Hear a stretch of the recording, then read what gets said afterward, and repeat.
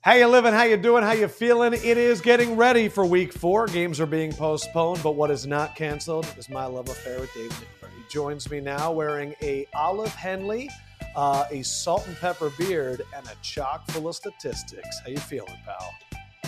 I'm feeling great. I'm a suburban dad officially. I'm making dad jokes. I'm like living in New Jersey. It's crazy. Eggs. I got some. I got 2 trivia questions for you. Right off the bat. Both week 4 related. If you're down. Okay, let me just say really quick. We are going to have Crack later. We are going to have Gregg Rosenthal on later of the NFL Network and of Around the NFL podcast. Really smart guy. But first, trivia. Patrick Mahomes has the record for the most passing yards for a QB through his first 9 NFL starts with 2,800 plus yards. Andrew Luck is second with 2,631. Who is third? He's starting this weekend. He is starting this weekend through his first 9 games. Pull up the teams. Pull up the teams. Can I have a guess? But this is only so that I'm not stalling too much time. Sure. Derek Carr. But that wasn't my final answer, but I'm still going to be looking. Yeah. Okay. That's a great guess. It's obviously not someone that is like super obvious. It's not going to be Aaron Rodgers. Right. I am going to say final answer as I get through. I just got through the AFC. Okay, I'm just going to guess so that we can keep going. My final answer is going to be Ryan Fitzpatrick. Fantastic guess. Damn. No, it's Nick Mullins with 2,630. Wow. So in Nick Mullins' first 9 starts, he's only behind Andrew Luck and Patrick Mahomes. Right. Love that. And by the way, so 9 starts, 300 yards would be 2,700 yards. So he's basically averaging a little under 300 yards per start. Man. Good for you, Nick Mullins. Love it. All right, this next one you're going to love. So Brett Rippon, do we know how to pronounce that? Rippon, so like Mark Rippon, will start for the Broncos on Thursday, becoming the 9th QB to start a game for Denver since the start of the 2017 season. Who are the other 8? Okay. Trevor Siemian. The guy. Okay, so we just had Drew Lock. We just had Case Keenum is one of them. We had the kid that his dad, Kelly. Kelly. Is there a Kelly on the list? He never started. Okay. Brock, of course. We're not counting Peyton, right? No, this is 2017. The guy, Jeff Driscoll. Yes. All right, so how many am I away? You need 3 more. 3 more. Oh, I don't know if I'm going to get them. Case Keenum, Trevor Siemian. How about the pride of Delaware? Of Flacco. Joe Flacco. Great. The other 2 are more abstract. One was a first-round pick, I believe. It was Paxton Lynch. And then there was this week when 3 quarterbacks all started with the same last name. Josh Allen, Kyle Allen, and Tim Allen. Brandon Allen. Baby hands Brandon Allen. Amazing trivia question. Thanks, Axios. That was awesome. Yeah, Brandon Allen. He was the dude with like the 9 5/8 hands that I was like, he's going to fumble a lot. All right, so that was cool. I did talk to a smart guy last night, but you had sent me some statistics earlier this week. The smart guy even said to me on the phone this morning that it's been a crazy year for gambling. But I think you've seen some statistics that really show how even though things can seem sporadic, the balance is there. Right. And we've talked about in this podcast how overs are hitting at a crazy rate. They're 29 and 19 on the year. So it might get this sense because so many people are talking about the points being scored and the overs that this is like an insane Vegas year. Right. But this is thanks to ESPN stats and info. Away teams are 24 and 24 against the spread. Therefore, home teams are also 24 and 24 against the spread. Favorites are 24 and 24. Underdogs are 24 and 24. It is exactly 50% down the line. This is also true for away favorites and away underdogs and home favorites and home underdogs. They are exactly 50% against the spread through 3 weeks. The chances of that happening are just insane for all of those stats individually to be exactly 50%. We know Vegas, by the end of the year, with hundreds of games Yes. involved, it's going to be somewhere close to 48, Right. 49, 52%.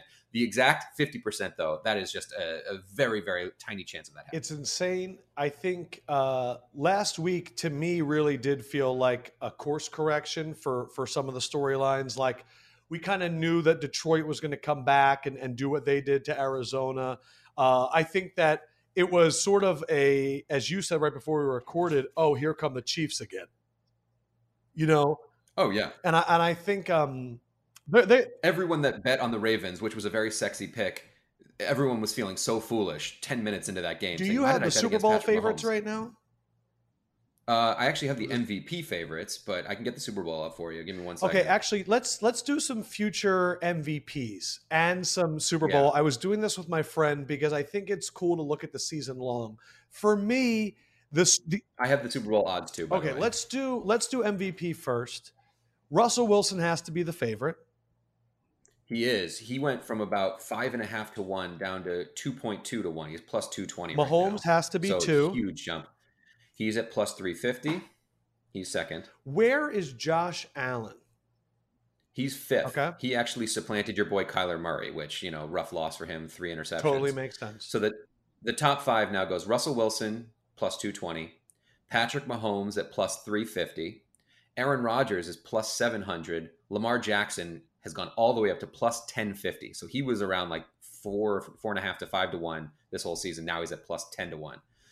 Then Josh Allen at plus 1,500, Kyler Murray 1,600, Dak Prescott 1,800, and then the list gets a little silly from there. Can I hear Alvin Kamara popping on the board at 5,500 to 1, 55 to 1? Sorry. I'm trying to think if there was an under the radar MVP. To me, MVP is kind of locked right now. Like, I really don't. For me, there's more value in Rookie of the Year than an MVP. Because if I remember right, I looked back, Joe Burrow has pretty good odds to win Rookie of the Year, but I really like the odds of Justin Herbert. Just as if we're playing this in the season, and I definitely think that Joe Burrow is going to be great, I think that there's some talent on the Chargers team that could make it interesting if that team. Do you have those odds by any chance? Just got him up. This is from Sports Betting Dime. Joe Burrow still at plus 135 as of yesterday. Clyde Edwards at plus 200, James Robinson plus 950, Jonathan Taylor also plus 950, CeeDee Lamb plus 1,300, and Herbert plus 1,400. Yeah. So 14 to 1. That's worth the two that jumped out to me there are Jonathan Taylor and Justin Herbert, because I think do not sleep on what the Colts are doing right now. They have they're playing Chicago this weekend. They're a team that if they start running, especially if we look at what happened with the Tennessee Titans with their game being postponed, where and obviously that's temporary, but I'm looking at the Colts and I'm going, man, if Jonathan Taylor, 1,200, 1,300, 1,400 yards, and if the Bengals and Chargers don't make a run, and Jonathan Taylor is sneaky there too. Do any of them stick out to you?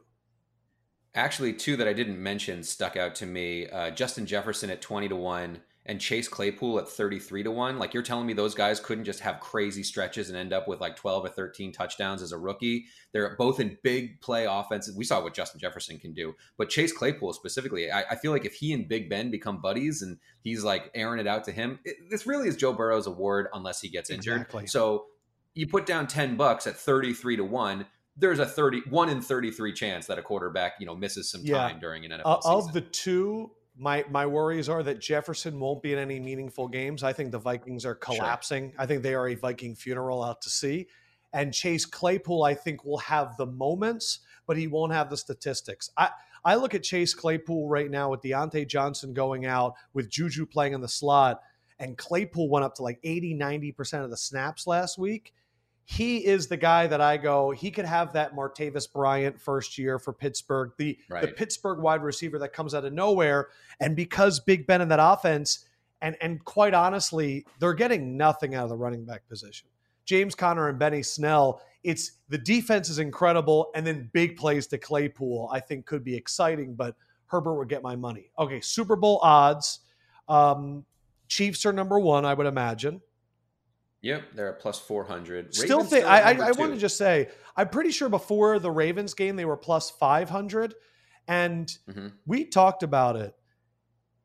There is still value on taking the Chiefs at plus 400. They are now clearly in the driver's seat for the bye, and I know that it's week 4, but they have a win over the Ravens. And Mm-hmm. who is the other AFC team? You can talk to me about the Bills and the Pats.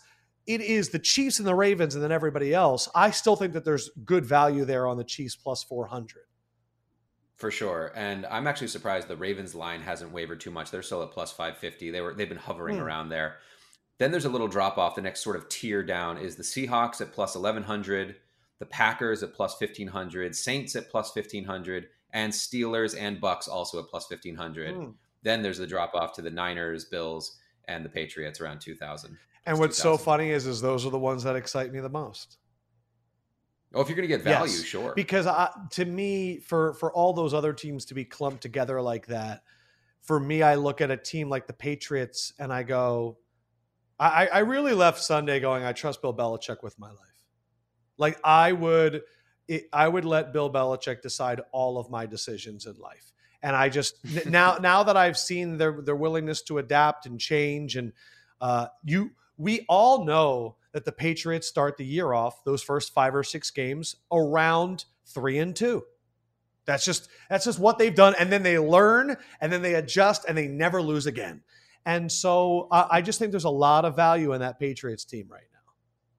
Yeah, I don't know if I would let him make every decision for me, but I would let him pick out a Martha's Vineyard house for me, and I would let him pick out a dog for me. If I was going to the rescue shelter and I was like, all right, find the best dog in here, I bet Coach Belichick And could do that. Buffalo has some really nice highs and lows that they're going to hit. I wouldn't bet on them. And then what was the third team at 2000? Around 2000, it's the 49ers are actually at like 1800 right now. I don't have the guts. I don't have the guts on that one. They seem like the type of team though that like if they can grind out a few wins and then guys start one by one coming back. Yeah, but my it's problem like, is I know they're not getting Bosa back. right. That's a big Like one. I know they're getting Sherman and Garoppolo and Mostert and all those guys, but I don't think they're getting what made them great last year back, which was that pass rush. And that's what scares me. Right. I was actually surprised to see them in the mix this high up with this many injuries I mean, and this I'm many so unknowns. high on the Chiefs right now. I went and combed through all the injury reports, and they were like the only team that had positive news. Alex Okafor is coming back, another D lineman after they just got Mike Pennell back. They're also getting Charvarius Ward, who they lost in the first week with a hand injury. He's back. So I'm more bullish on the Chiefs. The Seahawks, I feel like, are one of those teams where I look at them with the Jamal Adams and the Quentin Dunbar and all of these other injuries. They may have some blips in the next few weeks. People think they come back to earth, but they get all of those guys back. I have faith in them long term. And one other team that stuck out to me that I'm just so curious about is the Bears. I'm sitting here right now looking at a 3-0 Bears team with a completely new quarterback. And when you look when Nick Foles came in, the targets to Jimmy Graham and Allen Robinson, how everything changed with David Montgomery now with Cordarrelle Patterson taking over for the Tariq Cohen role. I don't know how to evaluate the Bears, and the problem is they were spotlighted in my conversation with a smart guy. Well, they're at plus 4,100 right now on the Hall of Fame. Hold on, this is we're hearing John Barshar's voice. Right. Okay, what were you saying? The Bears are at plus 4,100 right now. I don't know if they're going to win the Super Bowl, but that does feel like the sort of thing that if they can beat the Colts this week, then all of a sudden that 4,100 is down to 2,600, and you can hedge that in some sort of interesting way down the line. So I talked to my smart guy, and there were a few things that we talked about. One, I said, all I've been talking about on the show has been overs. I said, why do I get the feeling that you bet a lot of overs? He pounded overs earlier in the week, mainly because of the trend of overs, of all of the action from these sharp groups that are jumping all over it. 4 of them, the sides have continuously gone up. 1 of them went down, but it's something that he's keeping an eye on. And then I said, hey, this Warren Sharp guy that I talked to last year, he was really big into EDSR. Any chance you know EDSR? And he goes, yes, I do. So great. Wow, that is such a strange By the way, coincidence. did you have a guess for who the smart guy was that I talked to this morning?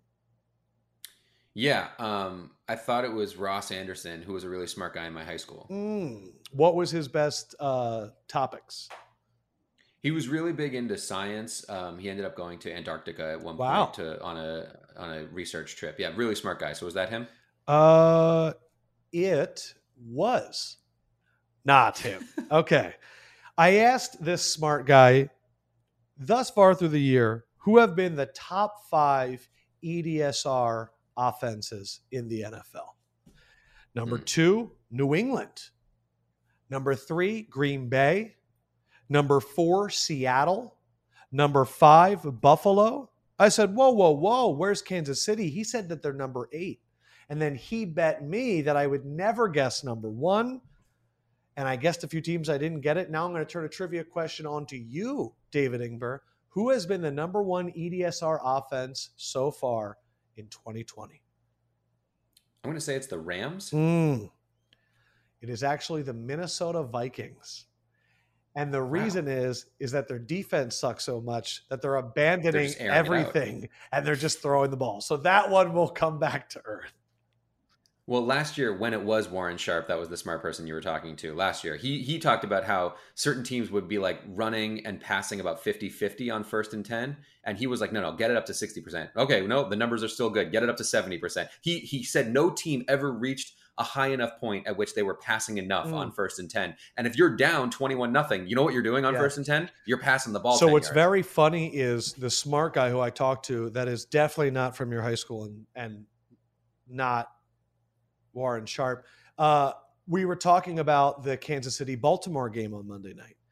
And I told him that it reminded me of the game last year where every time Mark Ingram or Gus Edwards touched the ball, they ran for 9 yards, but Baltimore was down. They had to pass. And I was like, even though they were down, I wanted them to run. And he goes, dude, the statistics show that Baltimore was one of the rare teams where they were having so much success on early downs running the ball that this smart guy was like, they should have kept running the ball. And interesting. And that's why I'm very curious about the Chiefs-Patriots game this weekend. When I see that the Patriots are number 2 thus far in early down success rate, and I think about the fact that in weeks 1, they pounded the Dolphins. Week 2, they threw on the Seahawks. Week 3, they ran on the Raiders again. Now I'm looking at it and going, will they be the ones that can get that early down success and run on the Chiefs and do the one defense that we know works against Patrick Mahomes? Keep him off the field. It's the only defense that works. Maximize possessions, try to do that score right before halftime, then get the ball back. Just if we can have 8 possessions and they can have 6 possessions and you just somehow manage to limit him on a couple of them, all of a sudden you're in the game toward the end.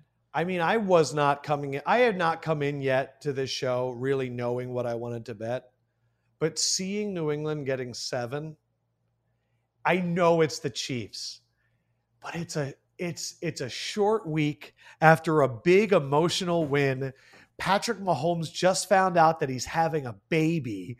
New England is now sitting there and it's 7 points. And point out, as a dad, though. Hold on. Give me the dad take in a second. But also, how many times has Kansas City beaten New England badly in week 4 or 5 and sent the Patriots season into turmoil, but specifically Tom Brady's season into turmoil? So before you give me your dad take, as a Patriots fan, this rivalry, I feel like, has defined the storylines for the Patriots for the last decade. Oh, I think that Patrick Mahomes, he must think about losing to Brady 24/7 because he's the only guy. It's like the Michael Jordan documentary where he would invent new things to be mad about. So it's like Patrick Mahomes, he beats everyone. He's still thinking about something that happened 2 years ago. He's like, wow, I couldn't beat Belichick, and that's stupid Tom Brady. But it's not even Brady because Brady's never played well in the games. It's always been Belichick in the first half showing 8 blitzers and dropping all of them out, and Mahomes being like, what the fuck is this? Throwing a pick 6, and then in the second half being like, and throwing it as far as he can. Okay, as a dad, are you going to give me the take that you think Mahomes might play like he has superpowers? Yeah, I mean, And a I'll tell lot of you people why I might say, "Oh, disagree. he just found out like a baby." What's Go, that? go, go. Sorry. Oh, he that he might be distracted or something. There's a very big difference between just finding out that you're going to be a dad and that your partner is pregnant versus those first few weeks when you're completely Announcing it. exhausted. Right. So those first few weeks when I found out that my wife was pregnant and that we were going to have a child, I was like filled with this sort of like, this shaking, like I am now everything that I do, I am doing for my future child who I haven't met right Oh, now. see, I thought, and again, this is someone not having a kid. I thought that happened because every person I've talked to that has a child has looked at me and been like, the day you see your child is the day that your brain changes and nothing is for you anymore. And I think that seeing a picture of a baby is not the same thing as having a baby. This is ridiculous conversation right now. Who the hell knows what Patrick Mahomes is thinking right now? But man, I'll tell you, when I found out that there was a child growing in there, and then you get these little charts that say like, okay, this week it's the size of a blueberry. Oh, this week it's the size of an avocado pit. Oh, this week, and it's like things start growing. You start getting these little notes like, oh, this week she's growing fingernails. You start getting like a real person in there. To me, that was very real. I hope Patrick feels the same way. And congratulations, Congratulations, Patrick. Like, couldn't be happier. Literally, it's been the worst year for nearly every human in existence, except for Patrick Mahomes. I mean, Patrick Mahomes has had the greatest 2020 of all time. Super Bowl winner, gets engaged. Now he's having a baby. He gets a $500 million contract. He becomes part owner of the Royals. Oh, I forgot about that. What a great passing by no story. All of his other teammates, like they all got contracts and they all came back. It's 2020 has been an amazing year for Patrick Mahomes. Amazing. But he's losing on Sunday to the Patriots. No, I'm just kidding. Didn't someone tell you though that they were bummed that they had to miss out on all the like normal Super Bowl celebration stuff? It's like it was Kelsey, right? Kelsey was just saying, he's like, man, could be on Jimmy Kimmel and then all that stuff. So I also asked this smart guy for the biggest EDSR mismatches this week. We got 4, but the fourth one, smart guy's not feeling that confident about. You tell me what the lines are after I tell you the matchup. So if you can pull up the lines. Yep, we got them. First EDSR mismatch. Dallas over Cleveland. Okay. Cowboys are favored by 4.5 in that game. 55 is the over-under, by the way. That's a lot of points. That is a lot of points. But the Dallas defense stinks. That would be interesting there. Because I'm hoping it's a Cleveland explosion game. But EDSR says Dallas, they are favored by 4.5. Second, the Colts over the Bears. Right. This has been an interesting line because it opened as a pick'em and it's actually moved to Colts minus 2.5. So Colts are pretty big road favorites right What there. is the total there? What is the over-under? 45 is the over-under. I love the over in that game. Okay. And then the third EDSR mismatch is Arizona over Carolina. Mm-hmm. This one I thought was like my Bill Krackomberger fishy line of the week. That the Cardinals are favored by 3.5 points on the road. The Cardinals just lost. The Panthers just won. I'm not like a major analytics guy. It just felt fishy to me. And you know what Crack says: if something feels fishy, stay away or bet the fishy side. I just thought Panthers at home after a very nice win without Christian McCaffrey. They're dogs by 3.5 points. I don't know. Just thought it was a little. If I were going to give my insight, because I'm just going to play counter to that. I'm not saying I'm taking this. Having watched those games, Carolina got very fortuitous with a number of Chargers fumbles deep in their own zone that they only turned into field goals. Early on, I was like, Carolina is dominating this game, and it's all Joey Sly, and they're playing a rookie quarterback. Arizona, on the other hand, was the opposite. Arizona was the team where Kyler Murray had 3 interceptions, where he was just kind of getting a little risky with it, and Detroit kept getting the ball in their zone, but Detroit was only hitting field goals. and they just kept settling. So it was it's literally two teams that had opposite luck, if we're going off of that. On the other thing, Arizona's defense, I think, has really been it impressed me last week more than I would have thought. And Carolina, you're kind of looking at this Carolina team and you're going, I don't understand how this defense is holding together. Like Brian Burns is really good and Kawan Short's really good and Dante Jackson's really good if he catches an interception, and Shaq Thompson's really good. But they have 7 rookies on their defensive side right now, and you just kind of wonder how disciplined can they be with a guy like Kyler Murray. Derek Carr is going to be check down city, and they let up 30-something points. They faced a rookie quarterback that Trey Turner and the right tackle Brian Balaga have played one drive together on the right side of that Chargers offensive line, so they were able to get more pressure. That won't happen against Arizona. And the Raiders against the Saints, Drew Brees really didn't have to run around. So my big question for that Arizona-Carolina game, the one that I would really look into, is the over-under for Kyler Murray rushing yards. That would be the prop bet that I would look at. I don't know if you have access to pull that up, but I can try it real quick. Yeah, please do. But because if you know what, I'm going to look that up. We're doing this live on the show right now. The one though of the EDSR that interested me the most was Indy over Chicago, and you said that line was 2.5.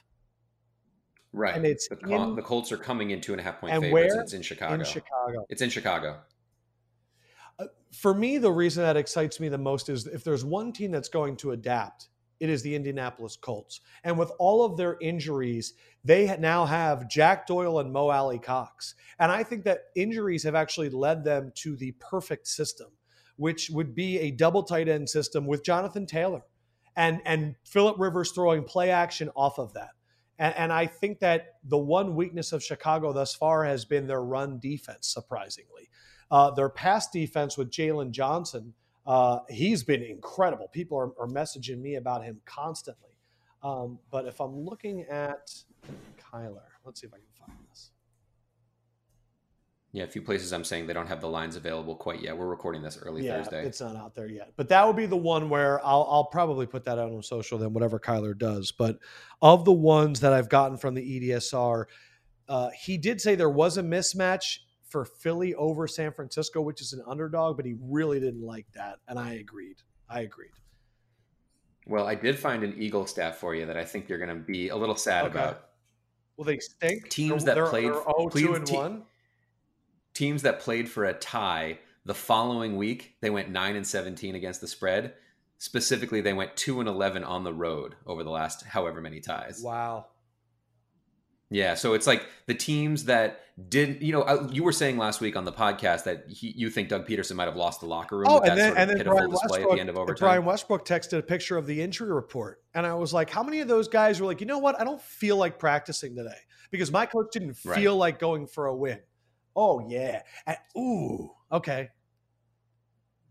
So there might be something to that. Obviously, small sample size, gambling trends don't tell the whole story, blah, blah, blah, blah, blah. Caveat. Right now, it is Niners by 7. I'm not touching that game. I'm so biased. Yeah.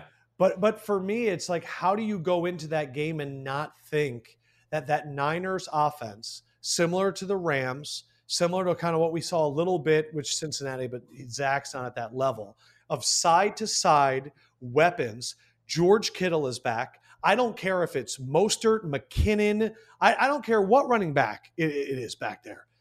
They're going to tear apart that linebacking core of the Eagles. The question is going to be on Carson Wentz, and who would have the confidence in betting in Carson Wentz right now? I don't.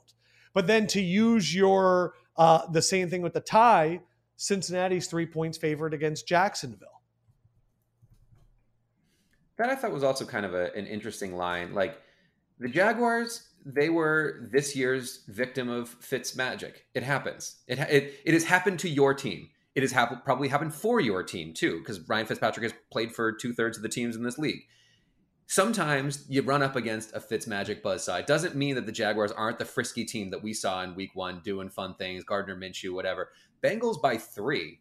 I don't know. That felt a little fishy to me. Yeah, I think the ones that excite me most there are Indy. I think Dallas has my attention, but I'm also sitting here going Cleveland's 2-1, and they're going to be fighting but 5 points to Cleveland. I really think that this could be the Baker Mayfield coming out. Like it's another week similar like what he had in week 2 against the Bengals. Texans, Vikings. There's just a lot of teams right now. I would say the one game that I really liked, I'm just looking at right now, is Tampa Bay -7 against the Chargers at home. Yep. And I'm going to make my picks later. I'm just trying to get my brain together before we get in Krackomberger. So let's get ready. What were you going to say? Did you have another stat for me? Oh, I did. I have a couple for you on the Bucs game. The Bucs game, that line has moved a lot from 4.5 to 7. And I heard some analysis. I was watching your buddy Kelly Stewart, her show on YouTube. I was watching her show, and they were saying that there's a lot of people that are teasing the Bucs, and that's why it went all the way up past that key number of 6 up to 7. A lot of people just think they're going to win this game, but they don't know by how much. Another thing that was mentioned, I think this was a Ralph Michaels stat. The 2-1 team versus the 1-2 team, where the 2-1 team, they lost opening week and then they won again, right? Which is exactly what happened with the Buccaneers. So they lost. Sorry, no, I said interesting. I'm wondering where you're going. Yeah, so the Bucs, they lost opening week and then they won. So now all of a sudden everyone's forgotten that they lost week 1. It's like, oh, the Bucs are on a roll. Teams in that position are 10-20 against the spread over the last few years. In week 4. Yeah. So it's almost like they're a 2-1 team, but the last 2 wins are very recent. This is just something I find this stuff interesting because it affects our psyche. Because for me, it's like no one's heard a bad hot tip, and every trend sounds great, and they're so dangerous. They're so dangerous. Right. It's like how many of those 2-1 teams have the greatest quarterback of all time playing in week 1 and not know? You know what I mean? Like it's. You want to hear why gambling trends are so scary? Yes. I found these two competing stats for the Bills game. Josh Allen's road starts, right? Bills are 9-3-2 against the spread in his last, 14 road starts. He's 9-3-2 against the spread. But they're 1-5-1 in their last 7 trips out west. So which stat do you listen to? Which stat? I'm saying they're both trends. They both exist. All right. It is now time to go to the top of Mount Sinai and come down with 3 tablets because it's time for... Hear ye, hear ye. These are the 3 Crack Commandments with Bill Krackomberger. Let's bring in Krackomberger.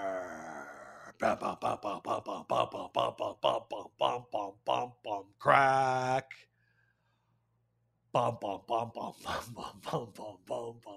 Crack. Are we bringing him in? There he is! Krackomberger. Krackomberger, we're recording live. We're already going live, and you look marvelous. Hey, guys. Crack Daddy, we're rolling. We're live, bro. This is going to be the real take. We just did a big intro for you. Oh, great. The 3 Crack Commandments. How is the Strip? How is Vegas?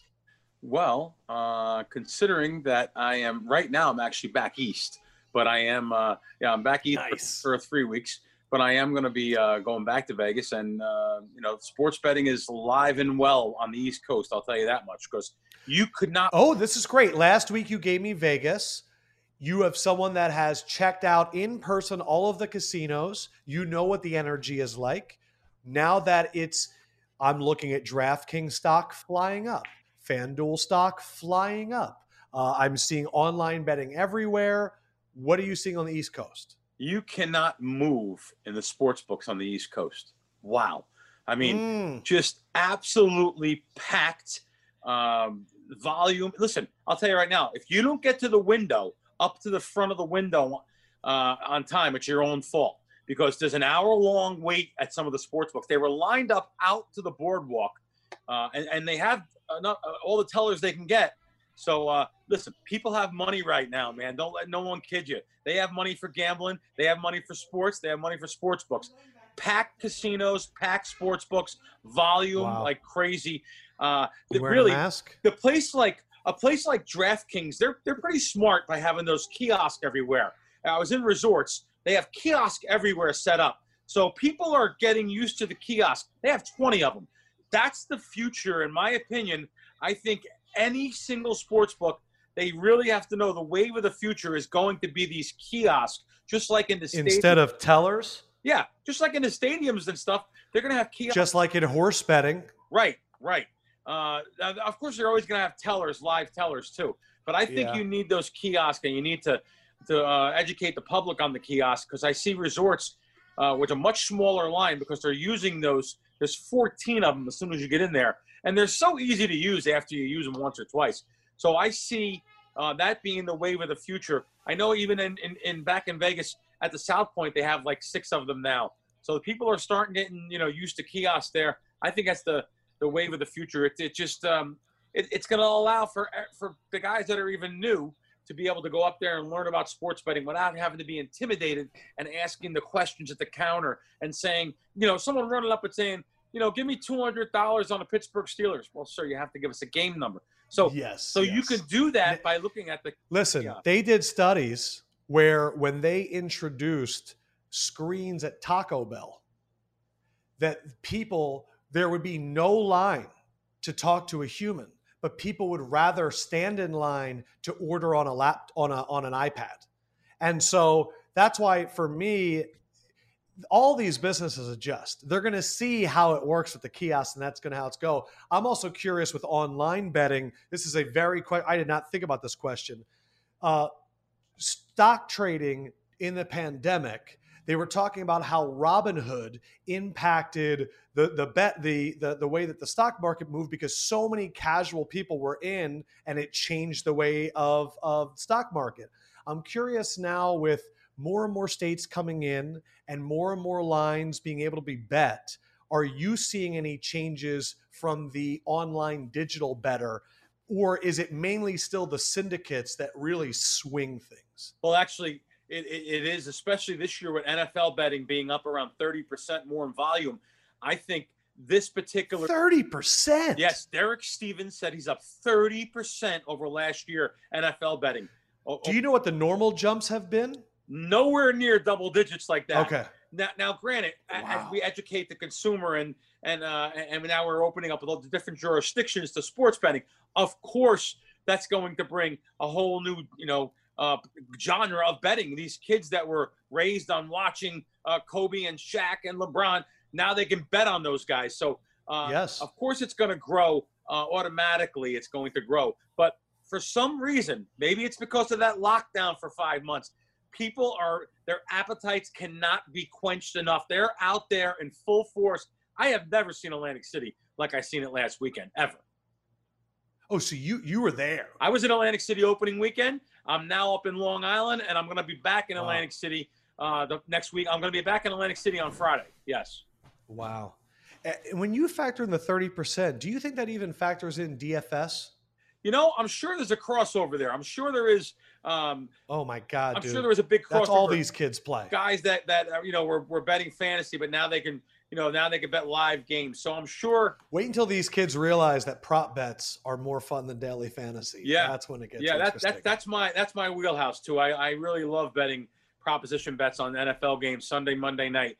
We bet a lot of those in the primetime games. When do you start? Have you started looking at any props this week, Crack? Daddy? No, we haven't. I usually wait. I'll just give you my little secret here. I usually wait right until game time. Game starts at 8:15 p.m. I'm betting at 8 o'clock, and I'm betting a lot of unders because the public loves to go on overs on everything. They don't want to go there and sit down and root for something no scoring or against people. So you literally say, because there's nothing sweeter than banging the over 15 minutes before a game, that you will sit there and wait until the over reaches its peak and then undercut the prop. Well, the sports books have no choice. They have to put extra yardage on these quarterbacks and stuff. A quarterback that, like Aaron Rodgers will be like, let's say 300 yards, of course they they want people to bet over. They want the over action coming in. But there's so much volume on that they're forced to move it and make it juicy for someone to come in and take an under. Because let's face it, especially a lot of these casino corporations, that the guys that are upstairs in the offices that are getting on their casino, their sportsbook staff and saying, how did we lose on this game? Well, that's the reason why sportsbook directors, they have to take two-way action on these props. Of course. Because if they took just one way, and let's just face it, these prime time games have been flying over. So let's just face it, they keep on flying over. Sportsbooks are going to lose. They're going to wonder why they're losing. They have to make it a little more appetizing for someone like me to jump on the under. Don't worry. Jets Broncos Thursday night to the rescue. Let's get into what bet have you seen already that has been the super sharp bet of the week that you're seeing some syndicates trying to move on? Well, I'll tell you, there's a giant movement again. Like I said to you right on your show last week, these bookmakers are putting up a line that's a little bit inflated anyway because they're expecting people to still bet overs.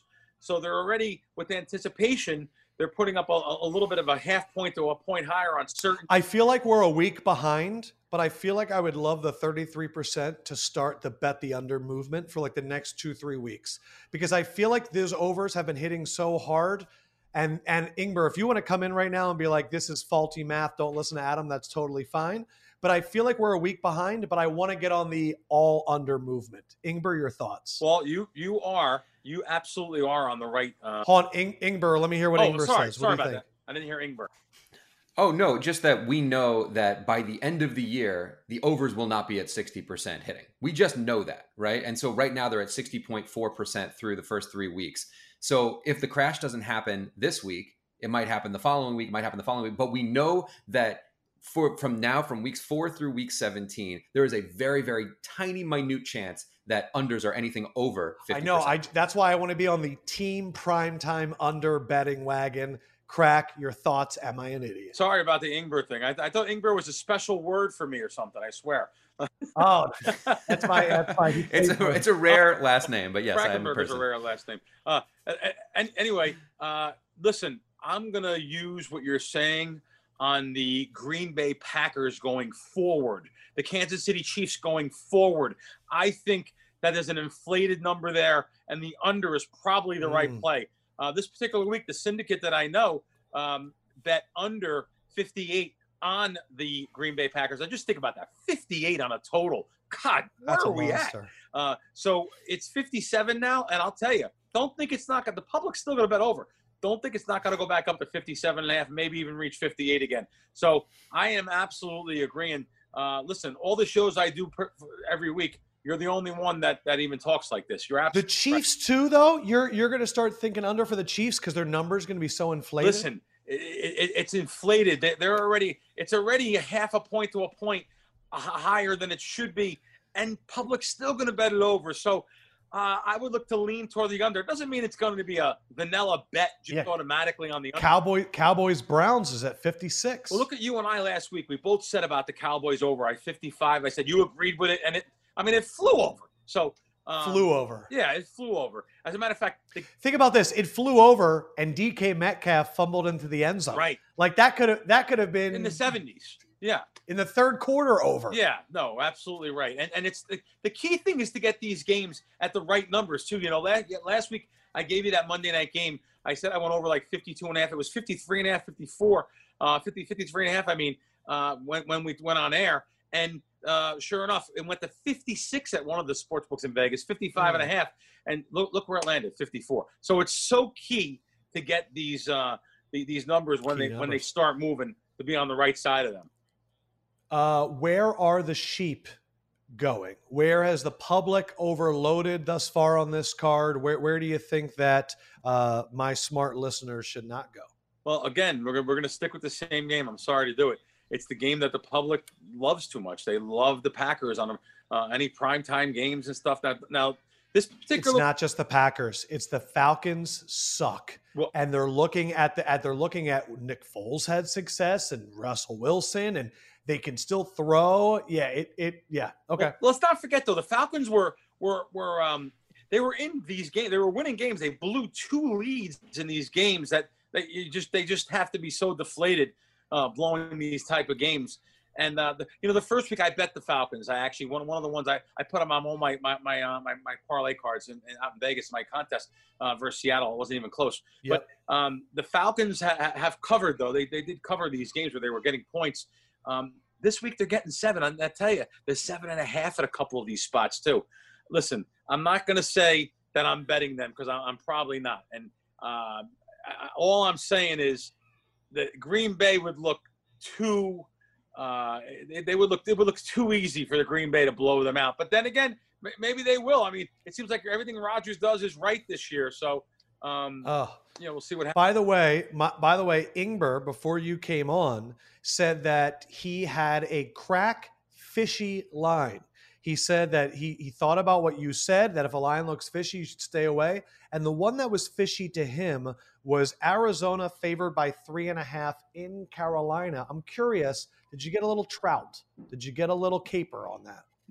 Well, actually, that is one of the games I was looking at this morning because now there is 3 major sports books, one in Nevada and 2 in faraway places that are offering -3, -20 on that game. So that's an interesting game, but listen, this is one of Why did you, what does that say to you to see 3 instead of 3.5? Well, I'll tell you, I think Arizona's probably really embarrassed by it last week too. So Carolina's on their high horse. Carolina's on the high horse, right? So this could be an interesting game that I would think that a lot of the public would probably be on Arizona too.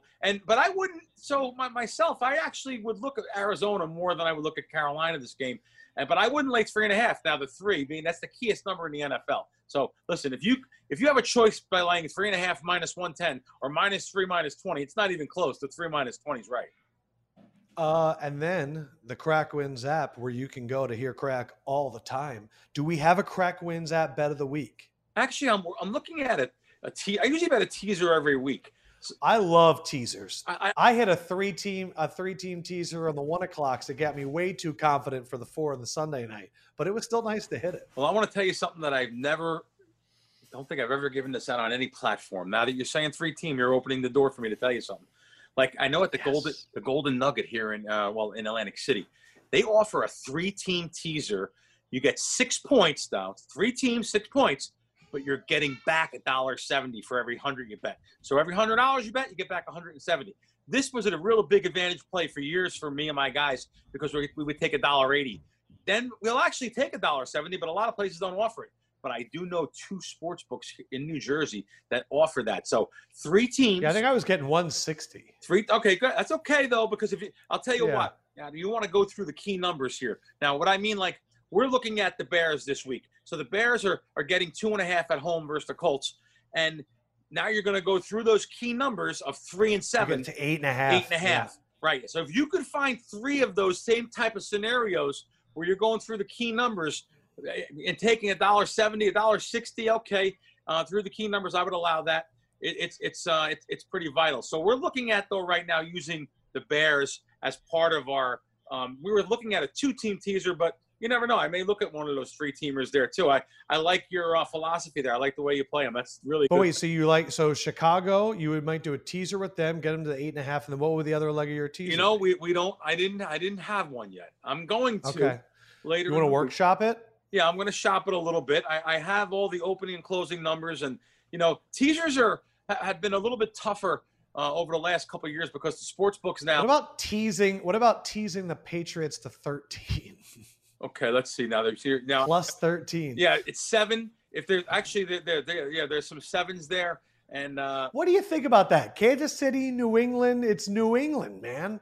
That I don't know if there's ever been a time in the history of football where the Patriots have been a 7-point underdog. I shouldn't say that. Recent history, the last 10 years, the Brady eras. Yeah. So of course we know it's a different team, but hey, they're like I said, they're holding their own. That Seattle New England game was a great game. This past weekend they came in and blew away. So this should be a good game. And you know what? Now that Kansas City just had an unbelievable game Monday night, coming back off the short week, I wouldn't be betting Kansas City this game. That's what I'm saying. Yeah. All right, I'm trying to see if there's any other one that fits your profile of a good swing on 6 points. They're all kind of sitting on even numbers right now. Yeah, You know, yeah. 13 gets you to 7, 13.5 gets you to 7.5.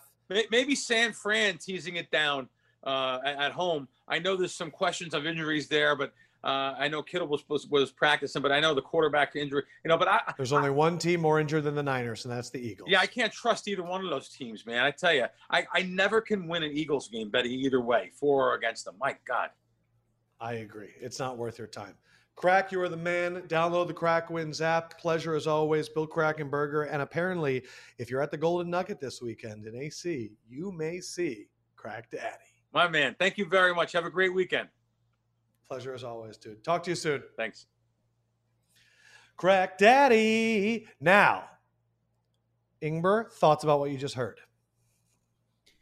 Well, are we going to do Ingber's loser right now? Because I'm feeling really good about my choice now after listening let's, to Crack. Well, we have Gregg Rosenthal because it's time to do.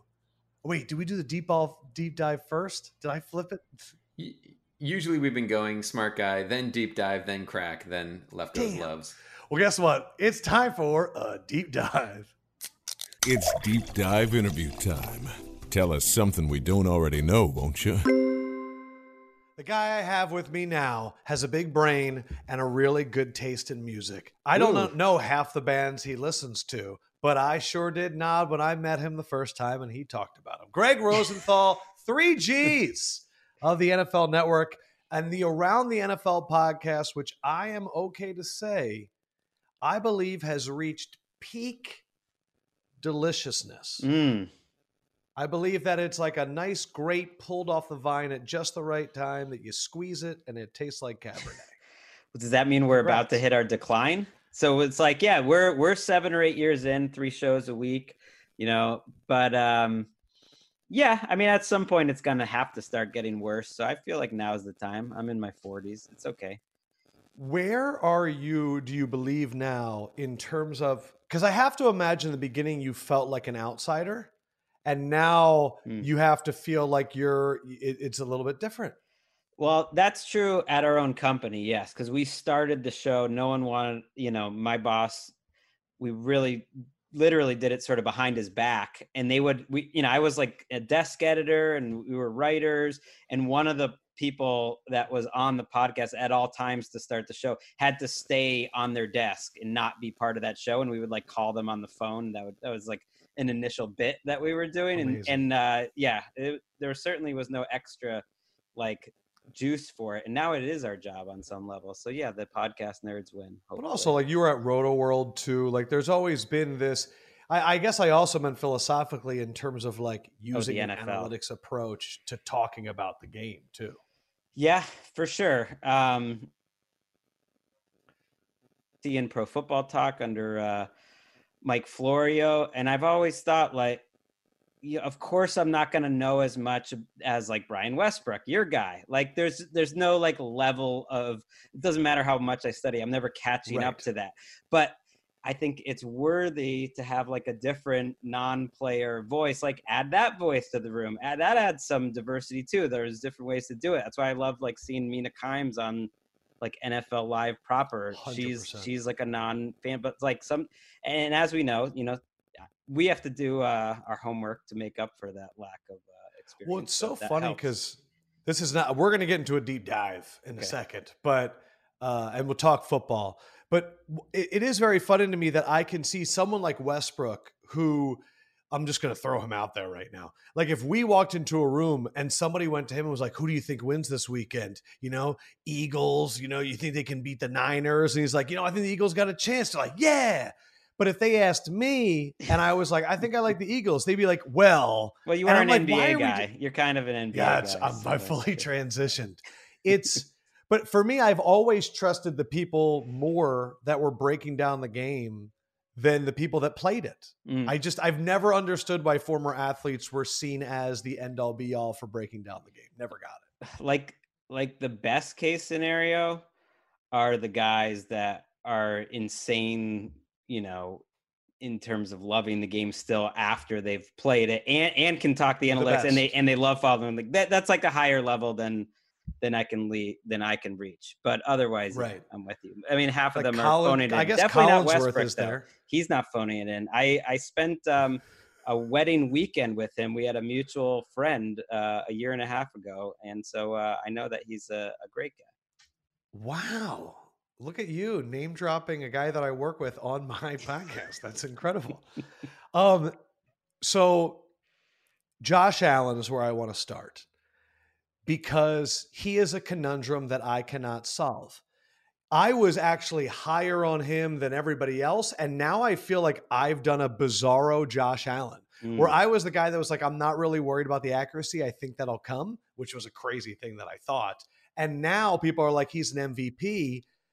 And I just can't get over what he does at the end of games. You know, I look at what he did with 2 throws over 3rd and 20, but the reason they were in that situation was also because of him. So can you help me understand an intelligent way to look at Josh Allen right now? Well, I've had a worse path, which is I didn't think someone with his accuracy was going to make it, and they've done an awesome job. I went to the Chris Sims School of Quarterbacking, though, right? So that's my bias. I've been so impressed with what they've done around him. Like Brian Dable has done an amazing job. Guys are wide open, but to give Josh Allen credit, he's also improved a ton in terms of his accuracy. They figured out what he does better, which is definitely throwing it shorter. He's not really hitting the deep balls still too much. And it's an offensive league right now. And I think defenses are going to catch up. He's got to show that he doesn't just start going a little crazy when the game gets crazy, though. I mean, because that happened. It happened in that game. It happened in the Bills game, like right before the game-winning touchdown. He threw what would have been the Dolphins game, rather. A killer interception right before the play before his game-winning beautiful touchdown they showed on every highlight. He threw it right to the Dolphins, but they dropped it. And he gets, I don't know, it's almost like he gets worked up. He seems like a linebacker playing football. I've always said he's like the destitute man's Cam Newton, and then he became the poor man's Cam Newton. I'm talking about like a younger Cam. And now he's just, he's getting closer to that. I think they're very similar in that they're going to be very streaky. They're amazing in the red zone. Their teammates love them. They're ultra athletic. But even Cam at his best to me. Incredible coming off the bus. Right? Incredible. That too. But even Cam, is as streaky as it gets, even for the most part throughout his career. That's kind of who he's been. So then for me, because during this quarantine, my investor brain has awakened, and now I'm like, that's all I can think about. And stocks, so you mean? now what's up? Stocks, alternate investments. I'm not going to go into sports cards that much, but that's sort of been a huge focus for me. We can talk later. But in that mindset, all I need is a streak to hit.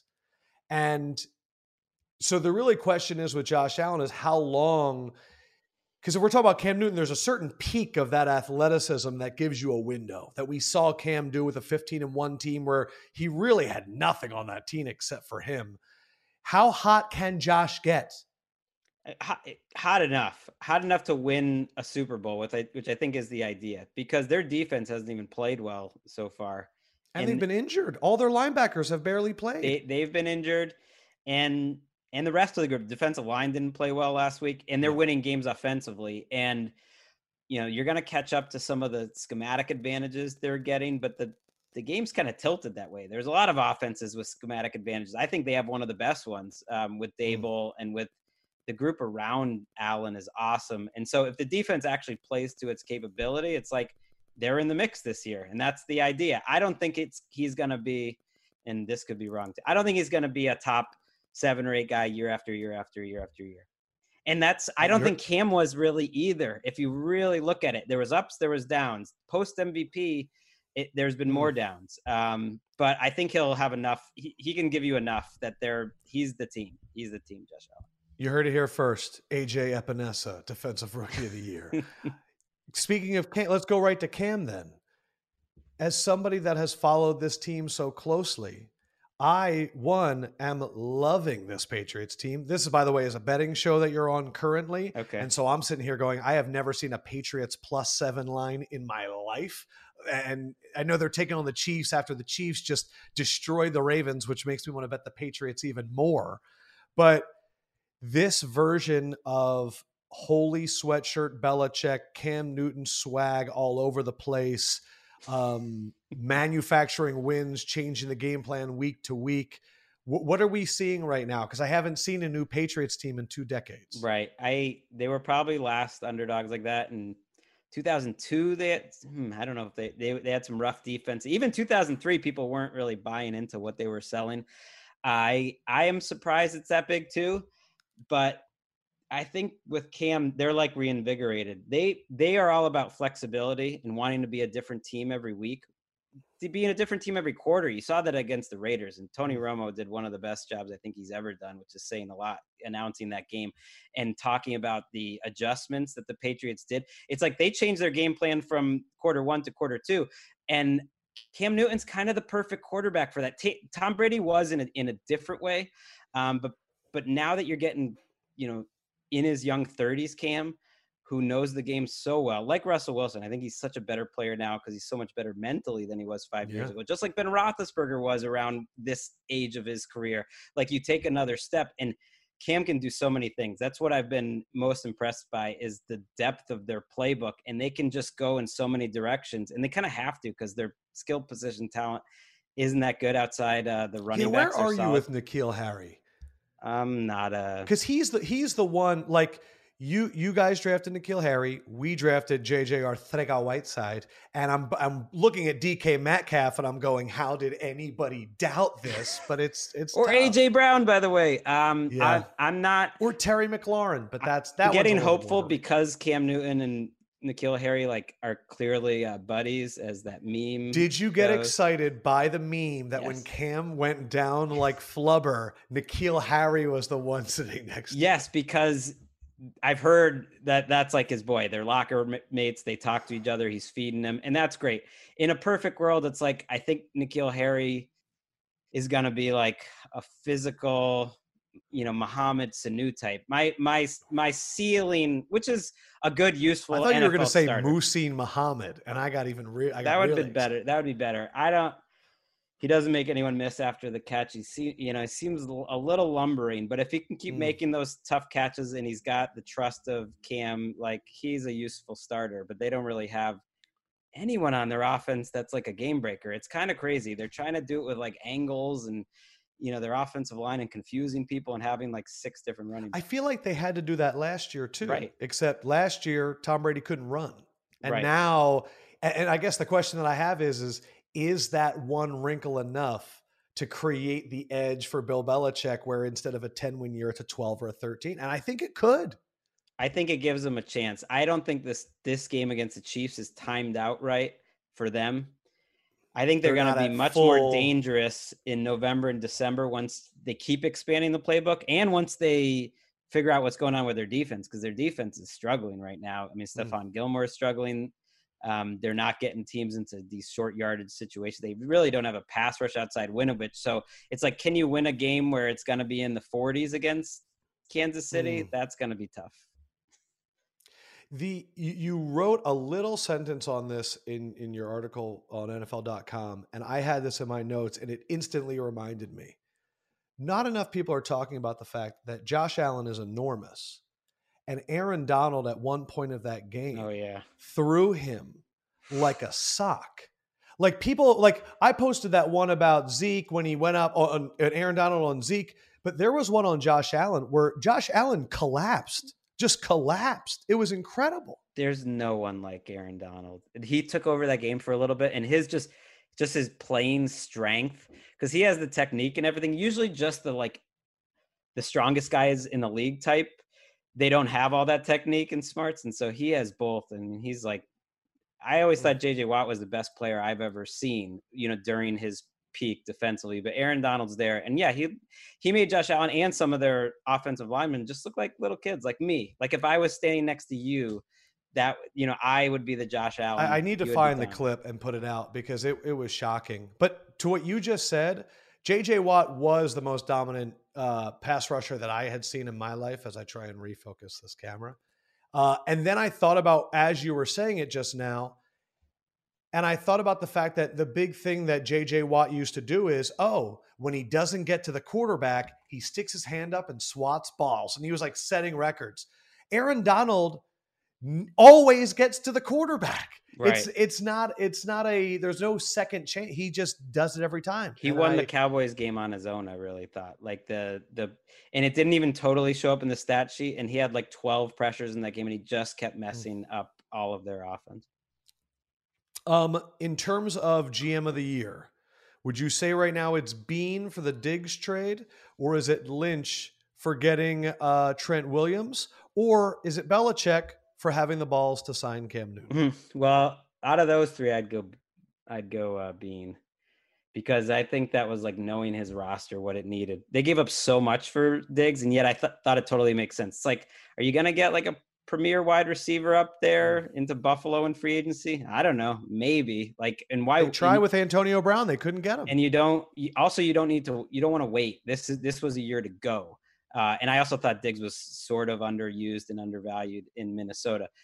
John Lynch and the 49ers are amazing, but I give so much more credit to Kyle Shanahan that I also ding them a little bit. They could sure use DeForest Buckner right now. They traded him away. They made that D Ford trade where they really chose Ford over Buckner in terms of who gets the long-term money. They could use D Ford right about now. By the way, Chris Ballard could win the award every year. Yeah.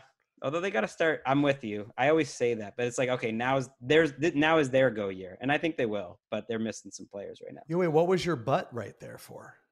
They just got to do it now. It's like, okay, I've been saying he's one of the best GMs in the league for a few years, but it's okay. Now you're in like year 3 for you or 3 for Reich, 4 for you. Like, you've put all your players here. Like, now it's go time. You've got a quarterback that can survive.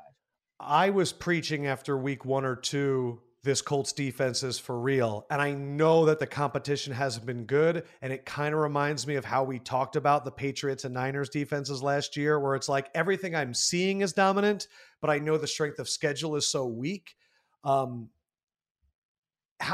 good is this Colts defense in your mind? Because I think that if I had to pick 2 sneaky contenders in the AFC, it's Pittsburgh and it's Indy. They're the 2 teams I have my eyes on. Well, I picked the Colts to win the Super Bowl this year. Only because I wanted. I had them as the 2 seed in the AFC, so you out nudged me. I've finally just given up on making the prediction. Just like, what do I want to see in February? I want to see Phillip Rivers win that Super Bowl. That is one of the stories like that to me would be so delightful. And I think they have a chance. I think they're in that mix. I don't really trust their defense yet. Having 2 premier players like Leonard and Buckner is awesome. Their defensive line's deep, and they're coached pretty well. I'm just kind of at the point where I only think maybe there's going to be 3 or 4 teams that really have a difference-making defense. I'm going to put the Bucs in there. I think the Steelers will be in there, and we'll see. And otherwise, it's just like matchups and just trying to like get a few stops. It's like the Arena League. You ever get into the Arena League? Probably not. But you're trying to get it to you're trying to be the one that lets up 60, not 70. I was forced to cover the Arena League for like a month or 2 because we had a deal with them at Roto-World in like 2004. And the thing you realize watching a little Arena League is defense matters more when there's no stops. If you have the defense that gets like 2 stops a game, then you win the whole thing.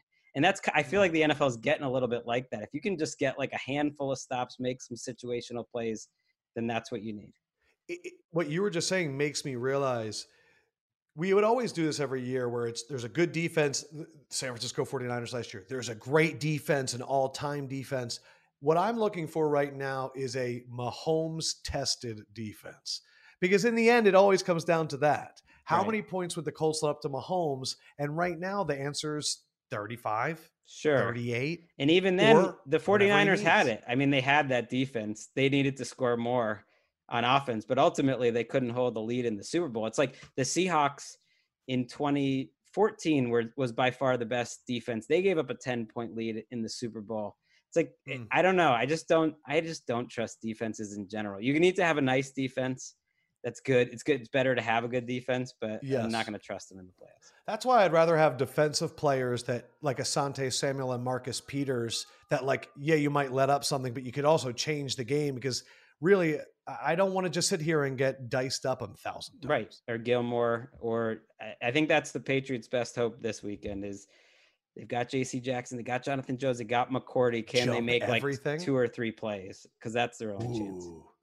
Ingber, you gave a stat earlier about the top 3 quarterbacks in their first 9 games in passing yards. I believe it was Mahomes 1, Andrew Luck 2, and then Nick Mullins 3, correct? Wow.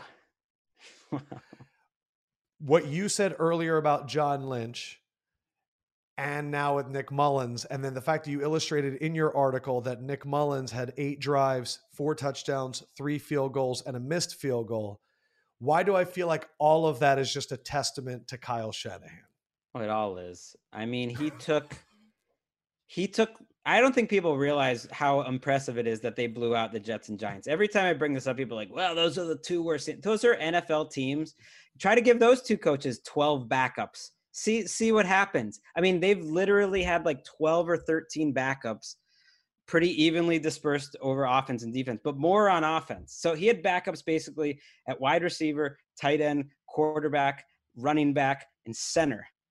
And they're not getting stopped. I mean, I don't care who you're playing. And look, the Steelers didn't go into MetLife and do that. Neither the Bears didn't, when they played in Chicago. So it's like, I don't know, man. That dude is something. Kyle Shanahan. He's special. They're the, like, it's, and then San Francisco and New England are those coaches scare the crap out of me. Like, those are the 2 teams that I feel like could coach themselves to a Super Bowl. Did you see Kyle Shanahan, though, immediately shut down the Jimmy G? Like, is there any scenario where Nick Mullins takes over? Because those numbers Nick Mullins put up, by the way, and I was on the Mullins train. It kind of went off track eventually he was as a rookie.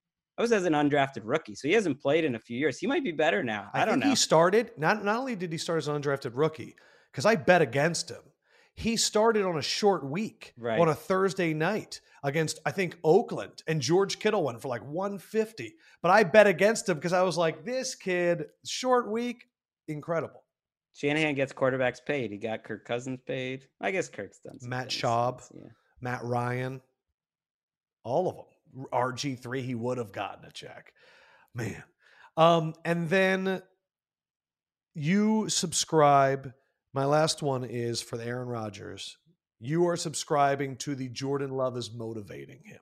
And we have seen this. I wanted to know the depth of it because Alex Smith we saw too. I wanted to add that one when Patrick Mahomes came in. My question about the Packers is, of course, sustainability. But I'm also curious. I'm seeing Aaron Rodgers talk about how happy he is. I think his hair looks really well conditioned. Like, everything about him seems different. And I'm curious, is it all love or is it something grander? Your hair is looking pretty good right now, Lefkoe. Well, mine curls a lot. Yeah. That was me living down in New Orleans. No more now. I don't totally subscribe that it's about Jordan Love. I usually don't get into all that, but you do look at the history of some of the quarterbacks like Joe Montana. People forget he was literally benched for Steve Young. Imagine that happening in our age. And then he went on and played some of his best, Tom Brady and Jimmy G. I don't think it's necessarily, just Jordan Love, but I think he has looked at his football mortality, and maybe Love helped kickstart it. He sounds like he loves the game more than ever. It's easy when you're 3-0, but he sounded like that this offseason, that there's just like, he's a deep guy. He's smarter than either one of us. And I think he just understands the finite amount of time to do the thing that he was put on this earth to do, and that he loves more than anything to do. And he's finding a way to do it so well. This is my other theory. My other theory is this happened the same thing with Russell Wilson, and they've had a very similar track record because of Aaron Rodgers having to sit at those first 3 years. But I've always thought that Russell Wilson needed some of those older guys to leave the locker room so that he could really take control of the locker room. I think that there were always some of the Legion of Boom guys, just they felt like Miami University alumni that were going to be like, yeah, but we did this shit with defense. And he just needed them gone to be the guy. And I feel like with Aaron, I feel like now all of the Favre is gone. And I feel like all of the Greg Jennings is gone with McCarthy and whatever. And I feel like he's been able to kind of rebuild it now and I feel like Lazard is a really smart, it's a lot of smart guys too in that locker room, but I feel like they finally got all the old shit out. Well, and he does have talent around him. I think that's always overstated. It's like, oh, you have a top 5 quarterback, a top 5 left tackle, and maybe a top 5 running back. I don't need to hear that there's nothing around And Aaron Devontae's Rodgers. top 5, top 10. That's what I'm saying. I mean, and the line is good. I think Sternberger. I think the tight ends are coming along. Tanyan and Sternberger. I think they're going to be a factor. But to your point, I think it's more McCarthy. That's how at least just the way their relationship worked and how it kind of calcified over the years. And in terms of like getting guys out of the locker room and taking charge, well, Aaron Rodgers is like taking charge of that offense in year 2. That I think he understands what Matt LaFleur wants to do. But to the point of everyone who follows that team, I mean, he's as close to a Peyton Manning or like Johnny U actually calling the plays, where there's these total array of options that he's choosing. And now that he's in year 2 of the system, and him and LaFleur seem like they have like a nice big brother, little brother thing going on with LaFleur at the little brother. You know, Aaron Rodgers put his arm around him like at the end of week 2's game, and you knew how much that meant to Matt LaFleur. It's like, that's amazing. I love the fact that LaFleur isn't upset that he's the little brother. He's excited to get love from the older brother. Of course. That's an all-time great. That's it. And you know, it's so true. And I don't know, it gives me a little bit of like LeBron, Tyrone Lue, just to take it to NBA, where like LeBron was able to kind of do his thing and he had a guy that could execute, but not overshadow. The way the NFC is setting up is awesome. I don't want to get too high on Rodgers, but to me, Rodgers playing at this level just makes the league more fun. And the way it's setting up with the Seahawks right now, with I think the Bucks having maybe the best defense in the league, so Brady's going to be in that mix. That front four. What is the dude's name next to Ndamukong Suh? What's his name? Vita Vea. He's so good. So good. He is the classic case of sucks his first year. Everyone writes him off, and because he plays in a smaller market, you never look at him again until the Bucks are in the NFC Championship game, and you're going, "Who is this guy with 2.5 sacks?" And like, it's like Grady Jarrett. And he's 350 pounds. Like the nose tackles don't get too much love, but Todd Bowles, he's a lot to prepare for too. And so Brady's in the mix. Maybe Breeze is in the mix. Dak is in the mix. I mean, that would be a spicy, Goff too. Definitely. It's like that's going to be a spicy. It's Dak, Rodgers, Breeze, Bucks, and then 3 from the NFC West, and that's your NFC. Right, which is to me just an unreal setup. Especially when Dak is like, I'm playing for $150 million in year 1. With the 8-8 Cowboys who clinched the NFC East in week 15. You got to be dying inside right now. It's okay. Like, it's really not okay. Damn. That was the first time I've really admitted it. Only half a game back. Everything about the franchise is imploded, Greg. Everything. How we can question Howie Roseman, and before, the sensible part of my brain was like, he's thinking about the future. The talent is decimated. The coach is punting the ball at the end and saying, "I'm not even trying to win." What analytics did he use for that? Like it feels broken. It feels to me like the year Reed got let go, when you were like, I know, I don't think he's the problem, but all of this needs to go away. And I don't like that feeling. There's part of me that wants to give like a wide berth during the pandemic of just like, well, there's no losers here. They're all just trying. Like, we're all struggling. And for whatever reason, the Eagles are struggling more than anyone with this. But it does kind of rock your foundation when the coach and quarterback seem so befuddled together, and it makes you start thinking, because here's Peterson. He's got the hardware going up against Kyle Shanahan. Kyle Shanahan's never allowing his team to go into week 4, 29th in yards per play, dead last in turnovers. It just wouldn't happen. I mean, and so that just raises bigger questions. And Kyle's also a kind of guy that is going to go, "Oh, you guys said about a year or 2 ago that Doug Peterson was a better offensive mind than me. I'm going to embarrass him." Like that. And also, Kyle Shanahan, in my opinion, takes pleasure in embarrassing defensive coordinators that try to win the game. Your Gregg Williams, your Jim Schwartz, those are the guys that he wants to embarrass because of their archaic mindset and probably the way that his dad talked about him when they were coming in. Don't blame Schwartz though. They're okay they're fine on defense. I'm not.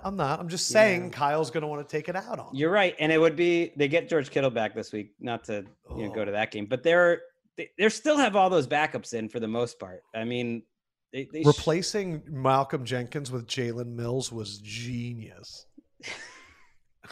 They're lucky. They're lucky there are no fans there. That was something else. Zach Taylor also like kneeling with 21 seconds left, and before overtime, that got on my radar. It was just like, don't you feel like sometimes all you need is like 1 or 2 games to know that didn't it take like 1 or 2 games to look at Zach Taylor and be like, no, this is not the guy. I wanna think better of him because I'll never have like an NFL coach that is as unremarkable looking as me. And that's him. Like he's just like out there. Like, has there ever been a coach that made it to his second year that less of America could point out of a lineup than Zach Taylor, or even name, who's the Bengals? I'm just realizing that if your doppelganger is Zach Taylor and mine sometimes is Jared Goff, sometimes, because our eyes are close together, that we were in the same quarterback room. And that was pretty special. And I enjoyed that time with you. I mean, you get the Banana Republic model out here in LA, Jared Goff, and I've got Zach Taylor. He's not really my doppelganger. He's just like an average, small looking white guy. And that's me. And that is Gregg Rosenthal. Gregg Rosenthal, you are the man around the NFL. Twitter is what? At Gregg Rosenthal? At Gregg Rosenthal. 3 Gs, wow, 60% congrats. G, a lot of Gs. Instagram, same thing. We're both doing Surrender Cobra right now. Oh yeah, that's Are you big on the Instagram? It's been a long day. I am on Instagram. I'm not like ultra active, but yeah, Gregg Rosenthal on Instagram as well. Man. Slide into his DMs and say what up, and we'll see if he responds. We'll check the poll out later. Gregg, thank you, bro. Thanks, man. Want to give a special shout out to Gregg Rosenthal from earlier, and of course, Crack Daddy, as I've been calling on this episode for some reason. Ingber, backstory on how I met Gregg. I was invited to a Super Bowl dinner with media people, and I sat next to Gregg. And I was like, don't you do a podcast with Anthony Jeselnik in addition to doing the NFL? And he's like, yes. And we talked about that. And then he talked about bands, and I'm not kidding. I was like, oh, I love that band. And I did not know 90% of them. I remember driving down to Baltimore for a road trip when I was working for MLB. And the tech guys happened to be sitting in the front and they were choosing the music. I swear to God, we were like almost at Delaware before I heard a song I recognized. And I was like, these are cool tech guys. They're like audio guys. So the music was killer, but I literally didn't recognize a single song for a 4-hour car ride. Well, you know me, I can't be at a dinner and there's a conversation and I can't talk. And so I'm trying to get in because I'm an idiot. And I'm like, so what was like, they're talking about music, and I was like, what was the best concert that you've ever been to? And they're like, Mina's like, it was the Iron Tim Giblets backstage under, it's like that SNL skit where it's like backstage underneath this old bridge. And I was like, that's great. They're like, what about you? And I was like, I saw Jay-Z one time. And I was like, this isn't good. I mean, like, I went to see Tom Petty live, and he was freaking incredible. And I don't care if that makes me a square to say, but it was one of the best shows I've ever seen live. Where was it? At the Tweeter Center, which is... the Tweeter Center! You're familiar with it? I've heard of that. Yes. Yeah, it's in Massachusetts. That's sick. Okay. Anyway, it is time to make our picks, but we also need to look at kind of where we were last week. Mm-hmm. I believe my love it and my like... both lost, but my list, which is the one that I really cared about this week, and I think I made that explicit. I think I hit. So I hit Browns -7 over Washington, which people hit that with flying colors. Yeah. The other two, Arizona, Detroit did not hit. And what was the other one? Yeah, you said Lions Cardinals over, that did not hit, and then you had Rams +2.5, which is there a more devastating way to lose? I mean, they climb all the way back from 28-3. You got it in the bag. They have a 4-point lead. I mean, yeah, you must have been. I did not know that was one of my bets until right now, and I want you to know that I think that's the new way that I'm going to bet. Just forget bet and then not think about it, and then come back on Thursday of the following week and go, oh, because that would have been heartbreaking. That would have ruined the game for me. Yeah, of course. And what was the David Ingber double loser bet?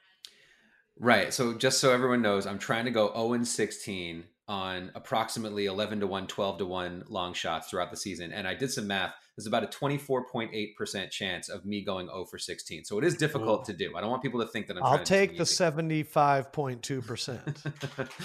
Last week, I had a money line parlay of Washington and the Raiders winning. That was about 12.5-1. They both lost. So yes, we're good to go. I have not won a bet yet, which is great. Amazing. All right, I'm ready for this. I am going to go. I'll do my list it first. Mm-hmm. I'm doing this list it because you should not bet against, man, am I really going to do Patriots +7? That's disgusting. Yeah, Why would I bet against Patrick Mahomes again? Bill Belichick. Because I am. Patriots +7 is my listed.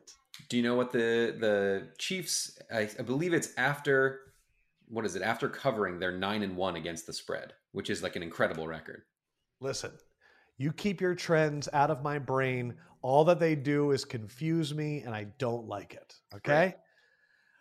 Next, I am going to do, what's the next one? A like? Well, it depends on what direction you're going. Are you going list? I'm going lean? higher. These are the ones I like more. You're leaning toward.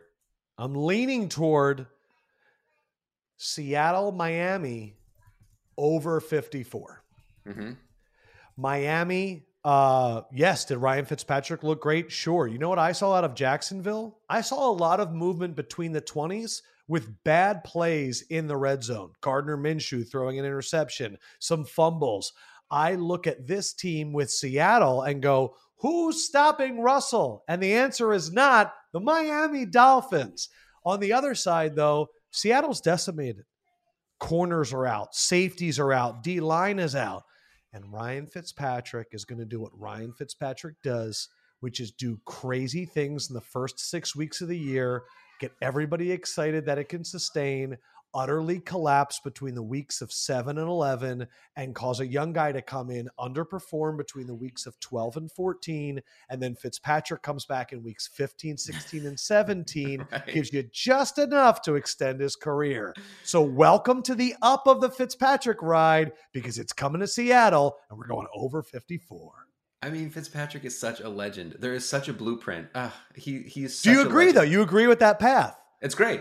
I mean, the Seattle-Miami over is a great pick because Seattle could put up 38 points without blinking, and, you know, you're so close right there. You mean Seattle? Good. Yeah. Yeah, did I say Miami? Yeah, Seattle could put up 38 points. Fitzpatrick can, too. Okay, the other one I'm going with, it is also going to be an over, even though I probably should have been betting unders. This is going to come as a surprise to some. I'm going to go the over on Indy Chicago at 43.5. Okay. Everything about this game screams defense. Chicago, that defense. That's how they've been in all these games. 20-19, blah, blah. Indianapolis, #1 pass defense in the NFL, shutting down everybody they play. I look at the weakness of the Bears, and the one thing that scares me is that Indianapolis could start running the ball and slow the game down. But I have confidence in Nick Foles. I have confidence in them finding some holes in an Indy defense that we heard from Gregg a little bit earlier, maybe a little overrated. I think that this one is actually a great game between the quarterbacks, over 43.5 for Indy Chicago. Yeah, when a full game of Nick Foles, right, instead of just a quarter of him. That's the most fast. I'm so fascinated at that game because you know where I stand with Indy, and if Nick Foles, I'm very well aware of his capabilities.